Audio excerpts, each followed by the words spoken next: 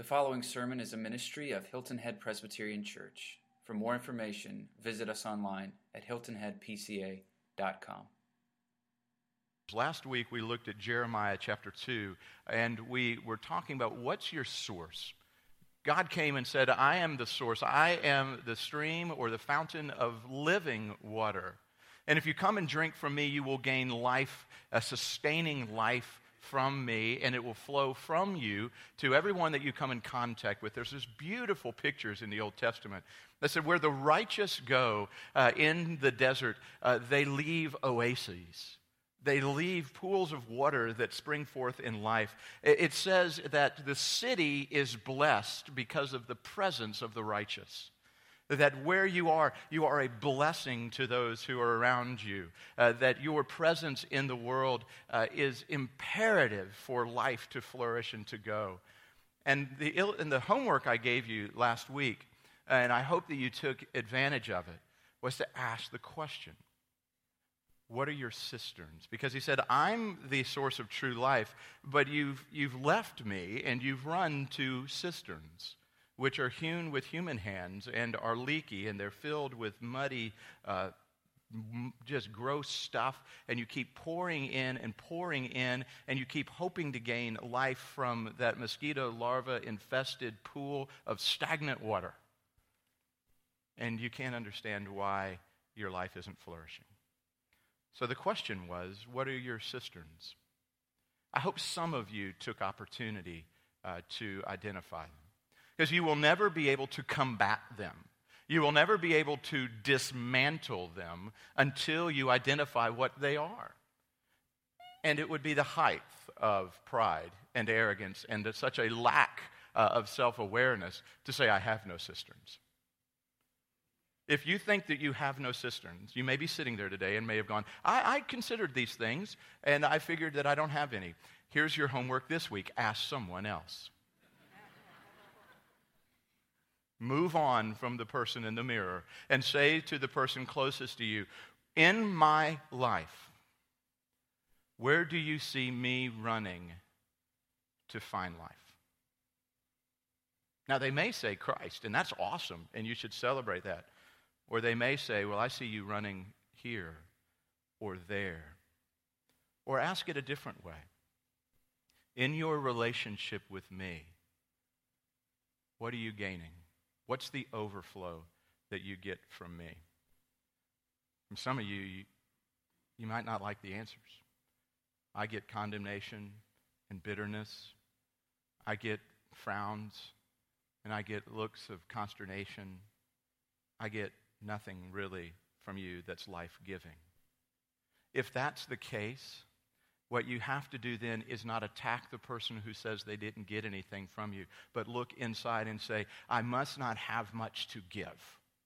I must be attached to the wrong source. And you know it. When your life is dry, you know it, don't you? A great illustration of it is Melba toast. You guys know what Melba toast is. It's basically burnt bread. And somehow they marketed it, and we buy it.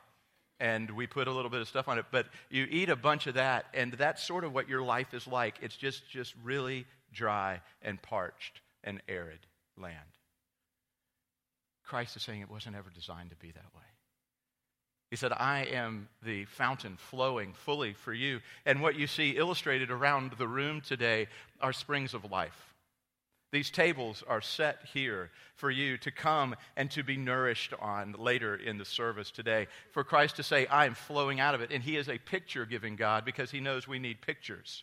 And so he said, I am bread and I am wine. I am the new covenant. I am the light of the world. I died on a cross so that you wouldn't have to die in this way, that you would be able to live forever. And he says, I am the light of the world. I am the door. I am the gate. I am the way, the truth, and the life. I am the resurrection. I am these things. And then he says in John 15, I am the true vine. And if you are attached to me and grafted into me, then you will be growing and gaining life from me. I am your source. So today we're going to look at a little different illustration. Last week we looked at the illustration of water and of the spring of living water. And this week we're going to look at John 15 in the picture of the true vine. And then next week, we're going to go towards the imperative. We talked about the indicative. We said we need to know who we are and the source of who we are in Christ. So we're looking at that last week and this week. And then next week, we're going to go now the imperative. If you are connected to the right source, if you are a new creation in Christ, if that has really taken place, here then is how we should be living our lives. Here's what it should look like to the watching world and to yourself. So this week, though, go ahead and flip with me to John chapter 15. A very, very familiar passage for many of you. One of the great I am statements of Christ within John's gospel. And this is the word of the Lord. I am the true vine, and my Father is the vine dresser. Every branch in me that does not bear fruit, he takes away, and every branch that does bear fruit, he prunes, that it may bear more fruit. Already you are clean because of the word that I have spoken to you. Abide in me, and I in you. As the branch cannot bear fruit by itself unless it abides in the vine, neither can you unless you abide in me. I am the vine, you are the branches. Whoever abides in me and I in him, he it is that bears much fruit. For apart from me you can do nothing. If anyone does not abide in me, he is thrown away like a branch and withers. And the branches are gathered, thrown into the fire, and burned. If you abide in me and my words abide in you, ask whatever you wish and it will be done for you. By this my Father is glorified, that you bear much fruit, and so prove to be my disciples. As the Father has loved me, so have I loved you. Abide in my love. If you keep my commandments, you will abide in my love, just as I have kept my Father's commandments and abide in his love. These things I have spoken to you, that my joy may be in you, and that your joy may be full. This is my commandment, that you love one another as I have loved you. Greater love has no one than this, that someone lay down his life for his friends. You are my friends, if you do what I command you. No longer do I call you servants, for the servant does not know what his master is doing. But I've called you friends, for all that I have heard from my Father I have made known to you. You did not choose me, but I chose you, and appointed you that you should go and bear fruit, and that your fruit should abide, so that whatever you ask in the Father in my name, he may give it to you. These things I command you, so that you will love one another. Let's pray. God, we ask for your blessing now upon this your word, and that you would teach us in these few moments that we have together. Would you be glorified? In Christ's name, amen. So, let's begin with the end game. That's usually where we like to start. We like to go right around to the end and go, where is this thing going? Where is Jesus leading us? What's coming around? What is his purpose? What does Jesus really want from me? Some of you are here and you're coming back into church maybe for the first time. Maybe you grew up in church and you got burnt out a little bit and you're tired of church and the rules and the regulations of the church. And so you've poked your head back in to see if anything may have changed. For others of you, you've never been in a church and you're coming and you're investigating. And for some of you, you've been here and you've loved Christ for a long time. And so Christ never hides anything. He comes right out at the beginning and he says, this is the end game. Here is the purpose. Here is the sole purpose of why I came into the world. He said, you see, you didn't choose me, but my Father chose you and gave you to me, basically. And the purpose of his choosing you was that you would bear much fruit. He's saying the purpose of my life was to come in and so impact your life and so catastrophically change your life that your life would then bear fruit. That the character of your life would be changed. Fruit is synonymous with character in the New Testament. And he says, and your mind, if you've been in the church and you've studied some, goes quickly to Galatians chapter 5. To where Paul would write, and he says, but the fruit of the Spirit, when God comes in and he transforms the life and Christ takes up residency there, that the natural outgrowth of that life is fruit. Love, joy, peace, patience, kindness, goodness, gentleness, faithfulness, and self-control. He's saying those things are going to naturally grow from you. And here's a little step back pause for just a moment. If you're not bearing fruit in that way, if you don't see that in your life, not perfectly, but at least consistently growing in your life, there is reason for concern. Go study the Scriptures. And you will not find in the Scripture your salvation talked about in the past tense. It is always talked about in the present tense. It is, you are currently bearing fruit. You are currently loving one another. You are currently following Christ and doing this. Many of us like to buy into that once saved, always saved truth, and it is true. But the problem is we misunderstand it. Oh, I grew up in the church. Oh, I got baptized when I was a little kid. Oh, I even got more excited about it when I was in high school, and I got rebaptized in the ocean, and I went all the way under, and I came all the way out, and I've got it. I've been sprinkled, I've been dunked, I've been poured on, I've been prayed over, I've been prophesied to. I'm all of that. But I don't really live for Jesus now. I mean, there's no real need for that now. I'll get there one day. Be concerned. Because Jesus is saying, you will be bearing fruit now if you're engrafted into me. So he said the end game is that I'm going to change you. I am going to radically work in your life in this way. Tim Keller, the pastor in New York City at Redeemer Presbyterian Church, said it this way. He was rephrasing what Christ said. He goes, I am absolutely, with all my power and being, I'm completely engaged to one goal, to make you a person of greatness, to give you the same incredible glory I have, and to bring my beauty into your life so that you will be a beautiful person too. I am committed to your greatness. I'm committed to taking my pulsating life and hooking you up to me so it comes into your life. That's what I'm all about. That guy should be a preacher. And he really is a good one, by the way, if you've never listened to him or read his stuff. He's saying that's the purpose of Christ, to make you a person of greatness, to change and to transform you, and not to let you stay how you are. So if you're just investigating this, I want to put it right out there in front of you. He's not coming to tinker with a little bit of your life. He is actually not all that concerned if you drink too much. He's not all that concerned if you are having extra or premarital sex. He's not all that concerned if you cheat on your taxes. He's not all that concerned if you cheat on your exams in class. He's not all that concerned of whether you drive the speed limit. He's not all that concerned about all of those other things. Those are the E, F, G, H, I, all of those. What he's concerned about is this. Am I the Lord of your life?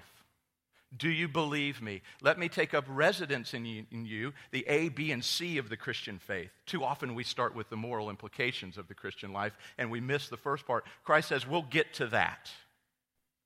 I am concerned about those things, but not primarily. I want to take up residence in your life and be the Lord of your life, and I want to totally transform your life and make it a life of greatness. And then you will see the implications into every other area of your life. Too many churches and too many people start with the implications. Stop doing this, start doing that, stop doing this, and then you can come and experience Jesus. What Jesus is saying here is you first have to be grafted into me. You first have to believe in me and come and be a part of me. And then my life begins to flow from me into you. And guess what his incredible life does in yours? It makes you think about what you do with your sexuality. It makes you think about what you do with your money.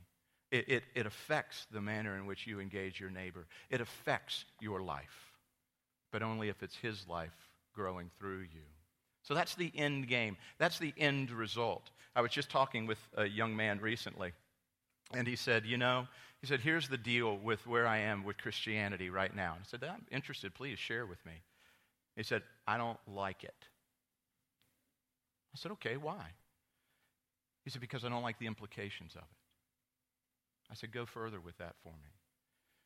He said, I know that everything else out there is a lie, and I know that Christ is the truth, and I know that Christianity is the only truth that I should believe in, but it's just the implications of it are hard. Because it really means that I can't keep on living in the way that I really want to keep on living, but I want to live for Christ now, and it's going to be a challenge for me to really live for Christ and to see him live through me. That's the difficulty that I have with Christianity. And I was like, whoo, for a 19-year-old boy, he got it pretty well. And that's where some of you are wrestling right now. But the answer is this. Christ says you'll never find life anywhere else. You may find a momentary joy or a momentary happiness, but a sustained life will only be found in him. And true greatness, if you want to see change in your life, it comes through him. So that's the end game. That's Jesus' purpose in all of this. So then the question becomes, how do we see this life change happen within us? And there's two ways to see it happen within us. One is the external, and the other is the internal. One is the external, and the other is an internal change. We talk about this regularly. We say that we don't want to see behavioral modification. We want to see true heart transformation. And there's a big difference in that. Ladies, I think I've used this before, but it's a good one. Let's say you and your husband are having some issues. And that never happens, I'm sure, in Christian marriages. But if in case it did, and you found yourself maybe at odds, and you were very frustrated with your husband, and you and your husband came and you sat down with a counselor or with me, and you said, we're in trouble. Our marriage is in trouble. And you listed out your list of things that your husband was doing wrong. And I looked at the husband and I said, hey, bud, you might want to get your act together. Because this beautiful woman who's sitting in front of you, you're treating her like a jerk, and you need to change your ways or else she's going to leave you. Now, pride and fear are going to take place usually in that man's heart, and so you're going to start seeing change in him. He's going to start coming home when he's supposed to come home. He's going to start acting a little bit better. He's going to start doing things. He may even start to give flowers. He may even do some dishes. In our church, we like to get men, and we wanted to get a T-shirt, but it was too misunderstood. We wanted to say we had a wife beaters club in our church. And we wanted the men of our church to beat their wives to the door and beat their wives to the dishwasher and beat their wives to all of the laundry and to all of those things. We wanted the men to get first, but it was lost in translation. So we didn't do that. So you may see some of these behavioral changes happening. But then there's a very interesting thing that happens.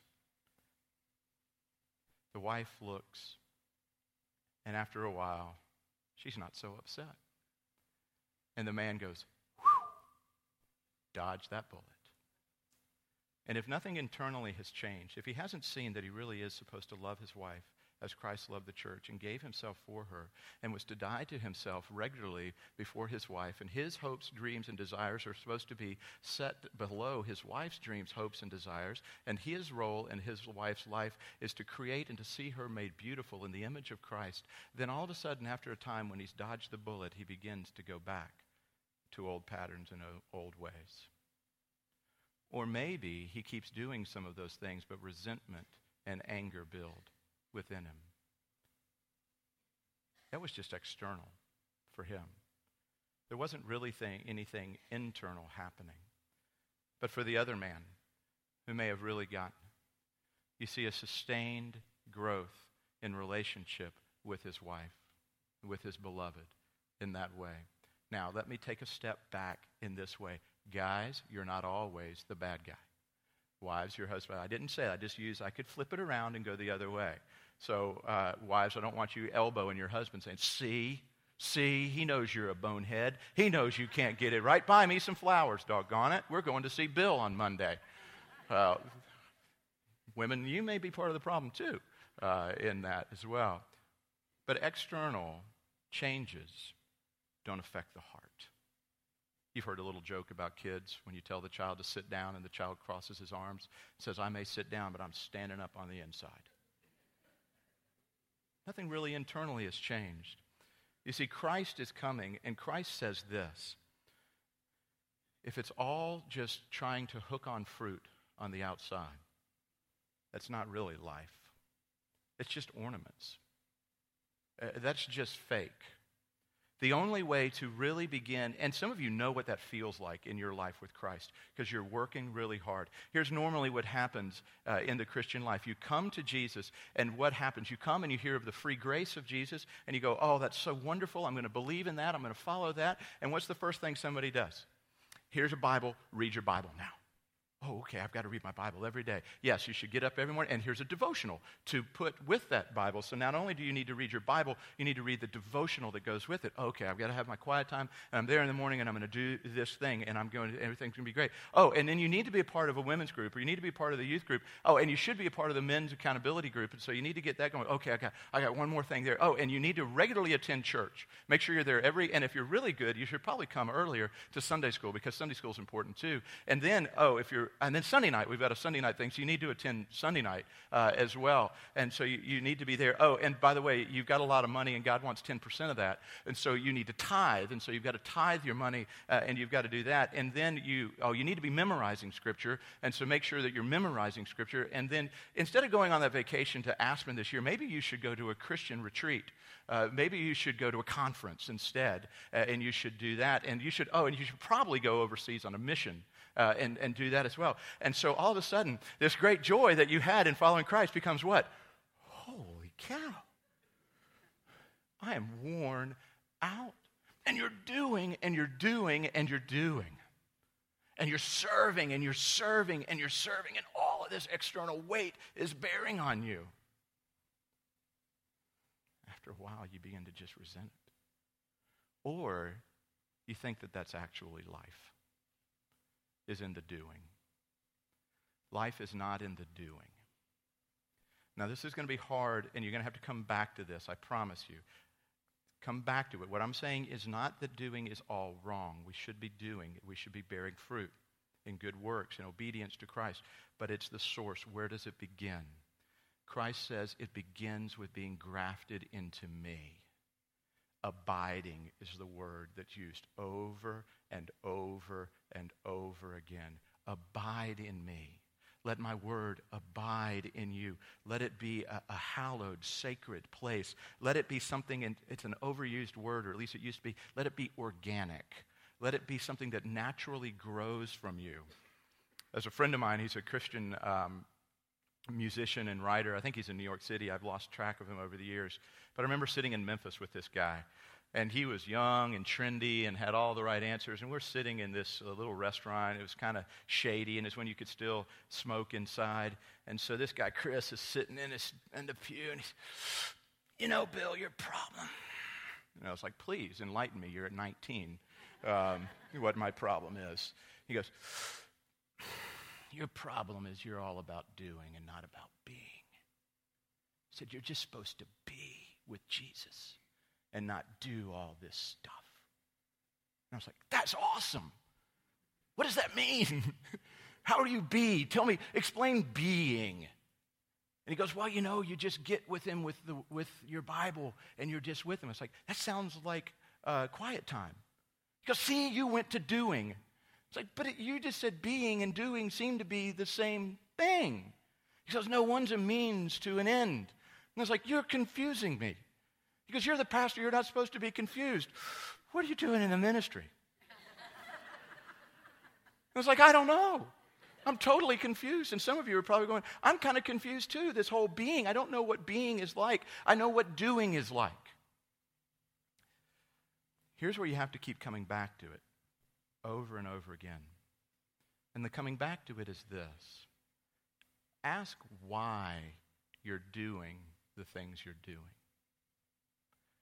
And if the things that you are doing are really giving you life, are they a refreshment to you? Is there a replenishment within your soul? If you've come through, and where's Kay Bennett? Is Kay out here? Of course she's not out here. She's served. There's Kay. I'm going to embarrass you, Kay, okay? You can get mad at me tomorrow. Kay was here on Friday, helping prepare all the food for Friday. Kay was here on Saturday, helping prepare the food on Saturday. Kay was there last night, helping to prepare food last night.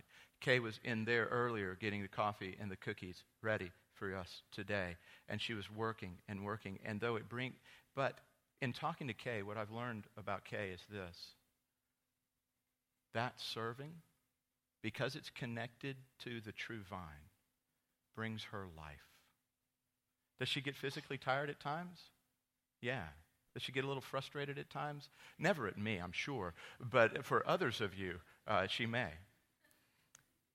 But there's a bringing of life out of that doing. Do you see the difference? She's incredibly busy, and some of you need to be busier than you are, and some of you need to be less busy, but all of us need to ask the question, is what I'm doing for Christ bringing me life? And when you do get fatigued, where do you run? Where do you go back? Christ says, if my word abides in you. He's saying, my word, the scriptures, are a place of absolute life for you. Are they that for you? Are you going back there regularly to feed on Christ, to be nourished by Christ, and to hear his words washing over you again and again, and just letting that just refresh you and be reminded of who you are? Are you taking moments to pause? I know on our staff we've been talking, and Matt has been a great challenge to me of just saying, Bill, where are your margins? Where are your places just to go and be with Christ and just to sit with him? Now, I'm a doer. I don't know what sitting feels like. Sitting turns into a nap. And so sitting gets dangerous for me. You can ask the team, I'm going to go sit and study. And then they look in the door. It's like, well, Bill's studying with his eyes closed again. So I feel like I need to be doing. But the challenge is, how can we just be and abide? Here's where this sermon's going to derail for you.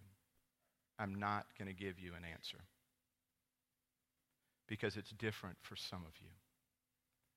For some of you, the being with Christ is to sit in the morning and to see the sunrise, and to be so overwhelmed by the presence of a creative God that you look up at him and you realize he has breathed into me new life. And you worship and you praise him right there, simply in that being, and it refreshes you. For others of you, it's going and serving in a soup kitchen, and it's caring for the needs of others. It's being engaged in ministry. It's sharing your story with others. It's going and changing diapers in the nursery here. It's playing music on a Sunday morning. It's doing whatever it is that you do. So it's different. But the source of it should always be Christ himself. And then this, and we'll end. And this is kind of a hard place. I probably shouldn't end here, which should probably lead me to not do this then, but I'm going to. If you're growing and you're seeing fruit bearing out in your life, the expectation should be for pruning to happen. Some of you are really, really good gardeners. And you know the only way to get the fruit trees to bear more fruit is to trim them back, to trim even what seem to be healthy limbs back. And if you're in your garden, I had a woman across the street, and we had this huge rose bush, and she was great with roses. And she came over and she said, Bill, can I teach you how to prune that rose bush so that it's going to flourish even more? And she said, when that comes up, don't cut it right by the one that's 3, but cut it right by the one that has 5 leaves on it. That's where you want to cut it. And then it's going to come and it's going to burst out in even more beauty in that. She says, but you got to continue to cut it back so that it'll continue to flourish. Here's the expectation. Christ, the Lord, cuts into your life. And there are things that happen when what he's doing through those things is to prune you and to move you and to challenge you and to encourage you. But here's something about this table. Christ said, I was cut off so that you would only have to be cut back. I was cut off from the land of the living. I was destroyed under the hand of my Father. But you're only going to be pruned. And I won't destroy you because you're in me. And so the things that are happening in your life, if they're destroying you, if you're feeling that they're too much for you to handle, the challenge has to then be, what's your source? What's your source in your life? We can't talk about money. We can't talk about your time. We can't talk about all of your talents. We can't talk about all of those things until we settle on your source, until you settle on your source. Because we've got some really incredible, exciting things that are going to happen in the life of this church over the next few years. I absolutely firmly believe that God is already stirring and at work to do awesome things. But what it's going to take from our congregation, from me as a leader, a Korean pastor friend once came to me and I said, how is it that the church grows under your ministry? How is it as a young pastor I can do these things? He said, Bill, the key to faithful and fruitful ministry is the pastor must suffer. And so I realized that for this church to grow, it's going to affect me and it's going to affect my family. It's going to affect each of you. And God's going to do some pruning, and he's going to do some work. And then when we get so connected with the source, he's going to go, now I need to ask for some things from you. I need you to lay out your life in front of me and, again, do these things to see greater things happen. And that's exciting. But that means there's going to be some difficult days coming too, and some moments. So let's encourage ourselves in this way. Come back to the true vine. Come back to the true light, the true source in that way. And then he says this, and from you, you'll bear much fruit. You'll bear much fruit. Let's pray. Father, we ask now for your Spirit to come and to minister to us in a deep way. The things that we're talking about, they're essential to our life with you. And I pray they're not confusing. What does it mean to be and not just to do? For some, that means they need to slow down. They need to take a breath. They need to just rest in your presence. For some, they find rest in doing. For when I run, I feel God's pleasure. So would we know what it's like to run and to feel your pleasure, to find out how to use our giftedness in your presence and it bring you and us joy in that way. God, for some who are coming back, I pray that today they would see a Savior who says, I was willing to be cut off so that you could have life in me. And I've chosen you, I've come and I've found you, and I want to be your life. So for today, God, would new life spring up in some who are here? And now would you bless our time as we come around these tables and celebrate the meal of the King? As we pray in Christ's name, amen.